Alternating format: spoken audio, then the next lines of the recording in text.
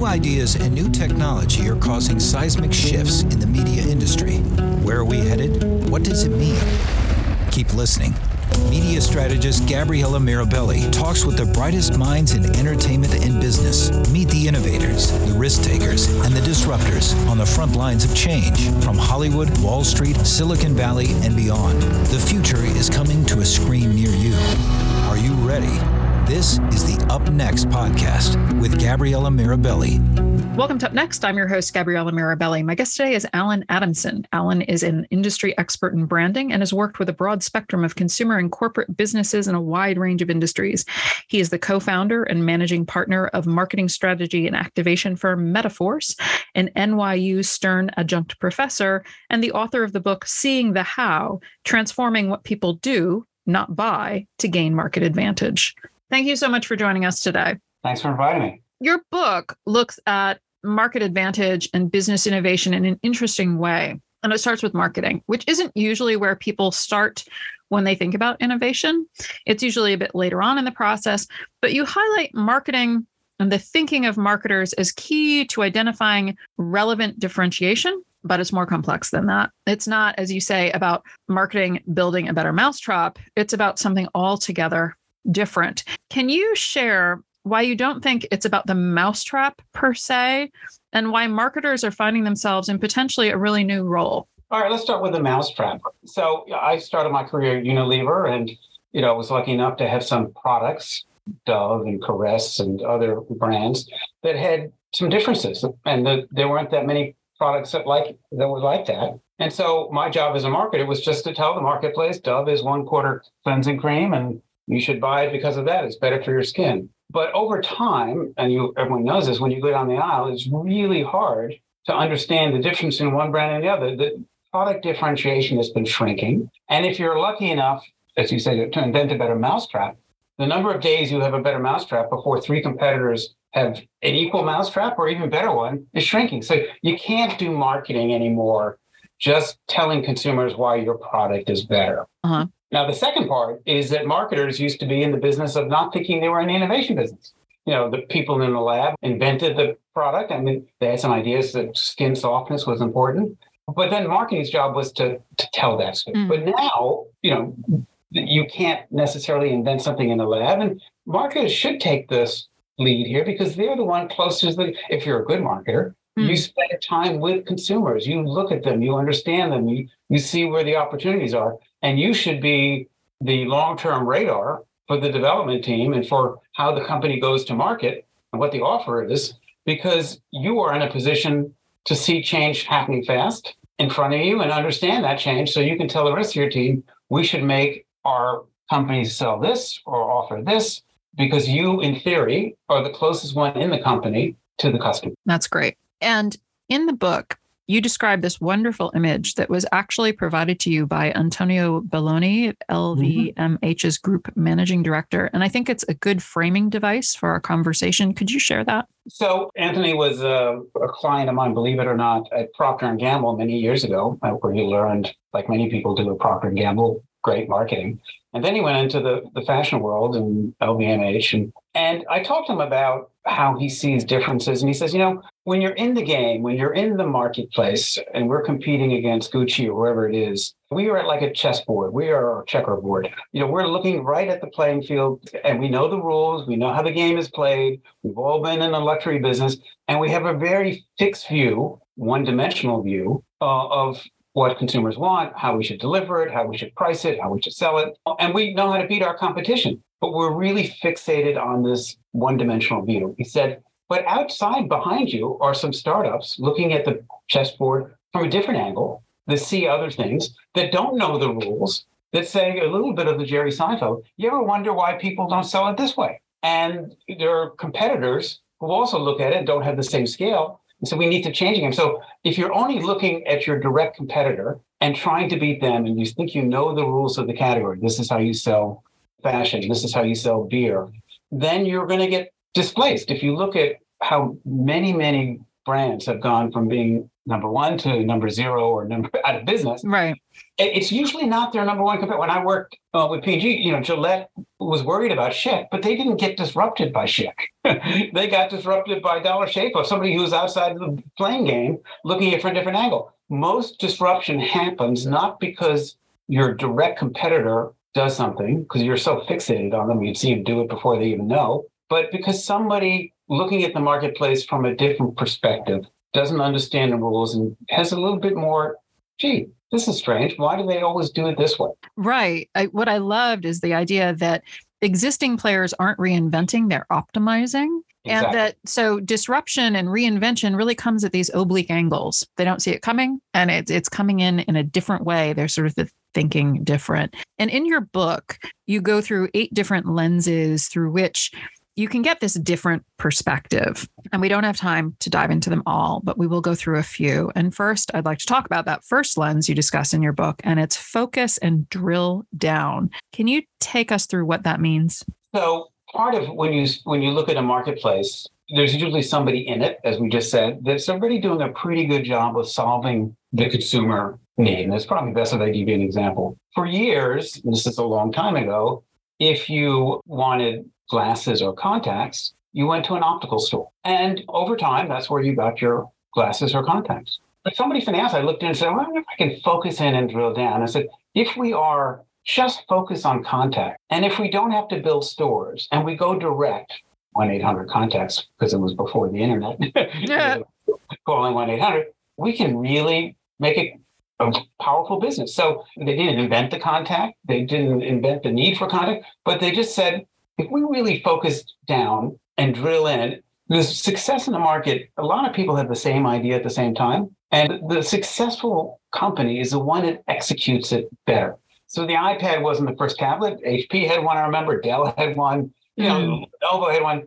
Apple succeeded because they got everything executionally right, from how the user interface, to the size, to the feel, and even the way they showed it. Other tablet manufacturers way back when, you have to go back a little bit into Wikipedia, were showing tablets while somebody's sitting at a desk. But Apple realized that the tablet would free people from the desk. So when they did the introductory ads, they had somebody sitting on a couch with the tablet, the iPad on their knee. So they even were able to execute better. Part of looking for opportunities is not inventing something new, changing behavior, but looking at existing categories, 1-800-CONTACTS, 1-800-FLOWERS, or dozens of them, and saying, is there a way to focus and drill down? Well, and I'm going to be a bit of a pain in the neck here, because in the intro of your book, you talked about Maxwell House Coffee.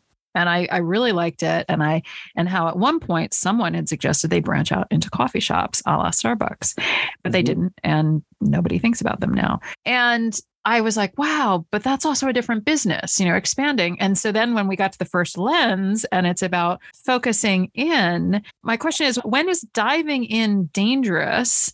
And how can a business know when it's time to narrow and when it's time to widen? Great question. Thanks. Part of drilling down is making sure, as I said, you can execute well. So if your company is great at manufacturing and taking coffee from the tree and putting it in a bag and putting it in a supermarket, but you have no DNA or expertise in figuring out how to set up a store or run an experience, you're right. If they focused in at that point on retailing without learning how to do that, they would have swan dived. Right. But one of the things before we, jumped into another thing about getting ready to look through these lenses is you have to look at your team. When I worked with a beer company, everyone on the beer team had been in the beer business 5 years, 10 years. They had a fixed view. They said, this is how we market beer. We do funny ads on a Super Bowl. We show it in ice. We talk like good old boys, ironically being questioned now. And that's the game. And they're so knowledgeable about the beer category. They all came from the same school with the same frat and the same degree, and they have a sea of sameness inside. Inside the company, they have people that have television. So part of being able to succeed, whether it's focus in and drill down, is to make sure your team didn't all go to the same schools, doesn't have the same background, sees the world differently. Because if you get a wider vision, more peripheral vision, you'll be able to spot these opportunities better. But your first point is the key one. Don't get into a business if you can't win the execution game. So if you see an opportunity, Maxwell House would have failed there, but they they knew the coffee business. Oh, that will never succeed. Coffee, people like to brew it in the morning on their kitchen table. They're never going to stop on the way to work. They had such a fixed view back then. They had grown up in a world. They were not even open to discussing, would it be interesting to hire some people with retail experience? Right. When we spoke about your last book, we talked about getting out of your bubble. But in a world of customized feeds and my Google search is returning different results from yours, how can a well-intentioned marketing executive escape these well-intentioned customized feeds? How do you do it? How do you get outside of your bubble? Walk and tackle. How do you do it? Yeah, I mean, you got to work hard and you got to do it all the time. Okay. So what does that mean? So I hate to go back to the Mad Men days, but in past time periods, I would go into the office and people went to the office and there was the coffee chat. And my boss might say, hey, Alan, did you see that ad that Colgate ran yesterday for that new product? I go, yeah. And we'd have a conversation. And I realized that we were all seeing everything. There was no focus. Everyone was exposed to everything. So you could just watch television back then and right. You could see what's going on. And of course, you could do research and go to speak. And part of it is also talk to different people, don't do research in your backyard, watch young people. But so I was visiting my daughter in college and I stayed at the on-campus hotel. And I went downstairs like many, and I pretended to work out, but I also had my phone so I could watch the news in the morning. And I realized all of a sudden on campus through the feed, I was seeing 10. I never heard of these companies. There was one startup, one new company, one different offer. I go, oh my God, when I'm home, I'm seeing car ads, insurance ads, financial service ads. But all of a sudden I'm in university, I'm seeing, DoorDash, a completely different world. And I realized that while I think I'm seeing what's going on in the world, it's unbelievably curated, even now on, of course, cable. But of course, when I search for things, everything, as you know, you have tunnel vision and realizing that you're in a tunnel and you're in a bubble. And if you don't push at the edges, you're not going to see the train coming down the track. So, because we aren't in Mad Men era, you had this very eye-opening experience going to a college campus where what was going to be filtered by geolocation was going to be a little different from what you're normally looking at. So in addition to getting youth research, would that be one of the recommendations? Should you put yourself in different physical locations where different populations are, so you're going to get at least you can do that technically, stuff? Yes. You should make sure you're not pegged as somebody at this income living in the suburb of this city, working in this industry. So right. The best marketing tool to get out of it is observation. So watching younger people going to places that you wouldn't really already go to, talking. Part of it is you also hang out at places with people like yourselves. You all go. So you really have to try hard because yes, research can look at it, but ultimately you're sitting at your desk reading a summary of what 18 to 22-year-olds want, is a starting point. But, you need to personally get out, look, talk to people and talk to different people. People say, this is the way it is. I heard this 3 times. I believe it. You need to get out of your own comfort zone yourself because everyone maps the world, and this is the way things are. But you have to constantly be curious. You have to constantly say, gee, what happens if I just did the opposite? Well, you encourage getting out of your comfort zone. How do you help yourself to thrive when you're uncomfortable? It's uncomfortable. So how do you manage that? Well, part of it on my team, I make sure not to hire people that look and talk like me. Okay. I try to hire people that come from different backgrounds, my creative teams, didn't all, get an MBA. And part of it is surrounding yourself with people that help you see the world in a different way. One of my first jobs, coming out of school, I was at an ad agency. I had the final interview and I go to the CEO's office and I'm all set to answer questions on target marketing and segmentation. And he looks at me and says, oh, you had a good day. You spoke to 8 people. I go, yeah. He goes, Alan, tell me the last book you read and movie you went to and what you learned from it. I'm happy to talk about media strategy. And I fumbled through that question. And when I asked him, he said, look, everyone can learn marketing, but, to be successful at this, it was Ogilvy. this agency, we need to be our clients' eyes and ears. We need to help them see what's going on culturally in the art world, in theater, in literature. Because if we are connected to the culture and what's happening, we will be there seeing eye dogs because they're too busy in conference rooms looking at financial reports. And so I still take that advice to heart. You don't have to do market research, but you have to, watch something you wouldn't ordinarily watch. My kids forced me, I think last year, to watch Wednesday, and I remember that. But even watching that and understanding the TikTok phenomenon with Wednesday dancing, you got to see things that you ordinarily wouldn't watch and be open to and be a good observer. Right. So now, of course, talking about getting out of our own bubble and how everything's shoving us into our own bubble, the next lens is customization and making things personal. How is customizing different from hyperfocus? Because hyperfocus is all about, if you're going to deliver flowers, you need to get them there by 2:00. Customizing is looking at the individual and say, what do I need to do to make the experience better for that person, that they'll value it more? I'm going to go back to, I was lucky enough to do business globally a long time ago, and lots of my travel was to Asia and China and Hong Kong. And, one of the treats I would get myself once in a while in Hong Kong would be a tailored shirt when you had to wear a shirt and tie to work. And those 2, 3, or 4 shirts that I have over the years are still in my closet because they were made for me. And I think, everyone wants things made for, and of course you can customize a lot more digitally, but whether you're, flying Delta or you're buying insurance, you don't want to pay the same insurance rate as the driver who, can't keep his car or her car on the road.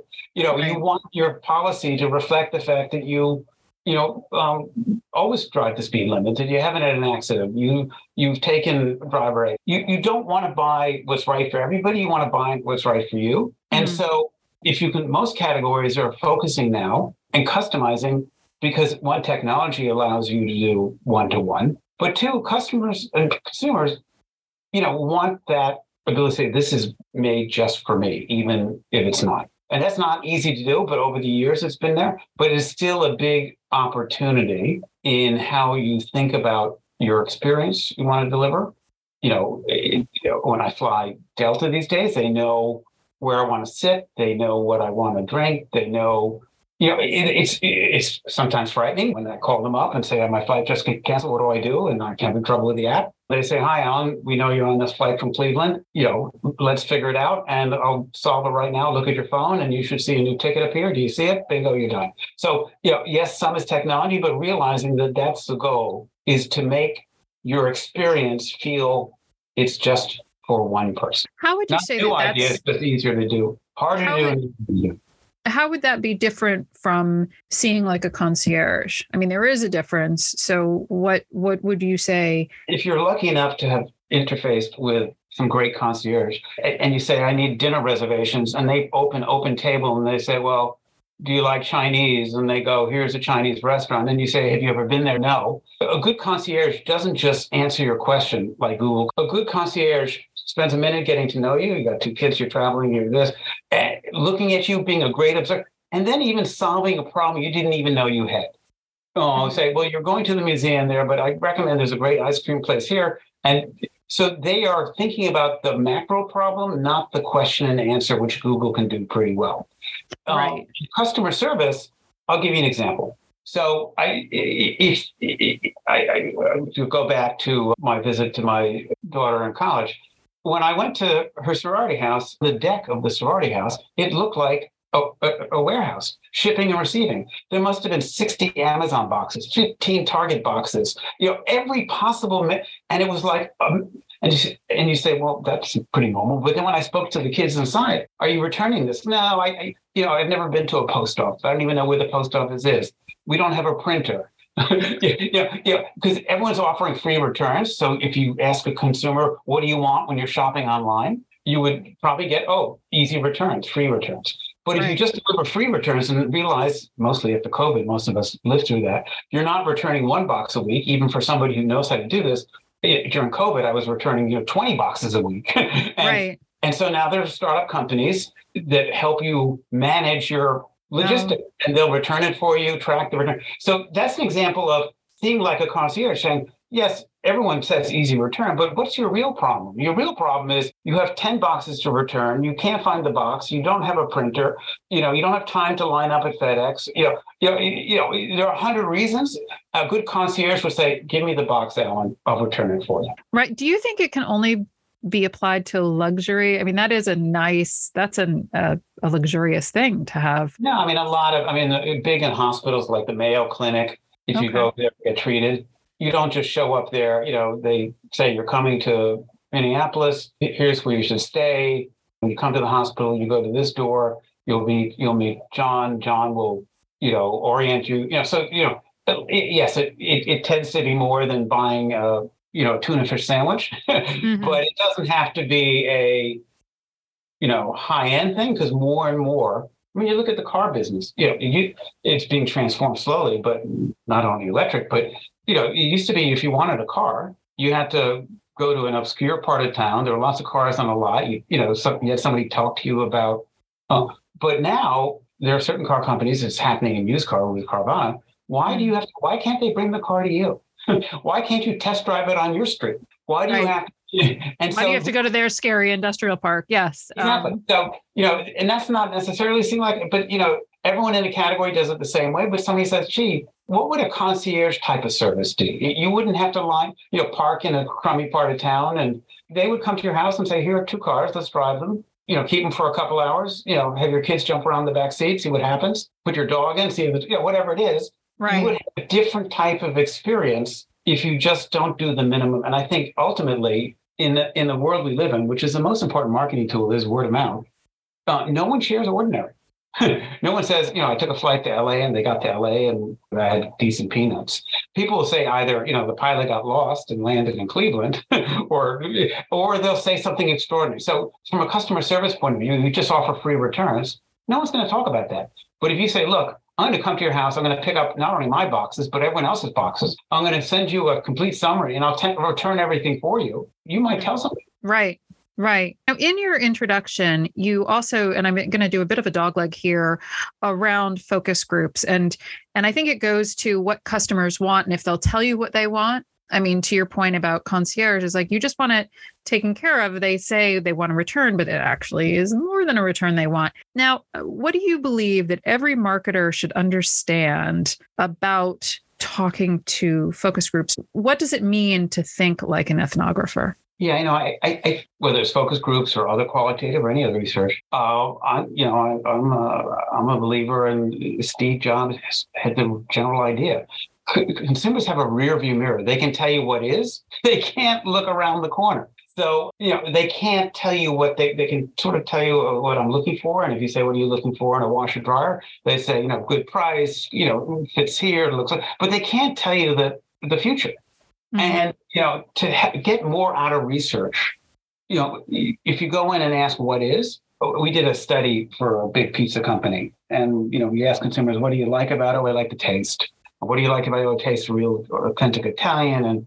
And I love the cheese. And any suggestions? No, everything's pretty good. And we like everything about this chain. And then one of the research moderators says, what if this chain went out of business? What would you do? And I don't care. I would go to the other chain. So I realized that even though they said everything was great, there was no differentiation. So they can't imagine things. So I often suggest, if you don't put something in front of them, would you be interested in this? And use some prototype, some iteration, some stimulus to get them to try to say, oh, that's interesting. I never thought somebody could come to my house and pick up all the boxes. That's really cool. So they can't tell you that, but if you show them ideas, we like to go into qualitative with a whole bunch of, and if it's a crazy idea and they hate it, that's great. But at least it opens up their thinking. Because if you just ask what is, you'll spend a fortune on research and you pretty much know 80% of it already. Right. So in terms of crafting questions, it really is about presenting things and that they react to. Or asking, how do you feel in this way? Understanding pain points, what frustrates you. They exist forever and people just assume that's the way it is. There was a famous Curb Your Enthusiasm episode with Larry David, and he's at the kitchen counter. And a lot of products you buy in stores are in these hard clamshells. And that's the way it is. And people, if you say what's wrong, and they'll say, fine, I picked it up and I opened it. maybe some of them will say, well, it was a little hard to open. But, Larry had the ability to see this. And so in that episode, he's sitting there first with scissors. That didn't work. Then he takes a screwdriver, then pliers, and finally takes a hammer to smash it. But understanding that, so no one would, but if you said, would you be interested in a package that had a zip line to open it? Oh, yeah, because I spent forever trying to. Oh, yeah. And so lots of that, you have to put ideas in front of the customer. Right. Well, we've only touched on a few of the ways in which people can change their perspective and think about their business differently. But a lot of people I consult with or give a talk to, or when they read a book, they want rules, they want a magic formula. And what do you think about formulas, and when do you break rules? Yeah, I think the best you can do as a marketer is to really be able to look at the problem from multiple dimensions and really do your best to make sure your eyes are fresh and curious. So in Seeing the How, we talk about different ways to look at the market, lenses, perspectives, and none of these are going to be the answer. But if you look at the problem, as going back to what Tony said at LVMH, if you only look at it from one perspective, you're never going to solve it. You have to look at it from different angles with different perspectives, and by making sure you're skeptical, curious, and then looking at different, you'll have a better shot of finding a way to grow your business than if you just, this is the way we sell beer. We do these type of ads. We pile the cases high at the beverage store and offer a great price. Right. So good. Thank you so much for sharing your time with us today. I really appreciate it. It was fun talking to you again. Thank you. We've reached the end of another episode. Up next, I'd like to close by thanking my production team. And up next, my friend Rob Naughton, the voice artist who recorded our open. And of course, all of you, the members of our audience. Thank you. I'll be talking to you again next time right here on Up Next.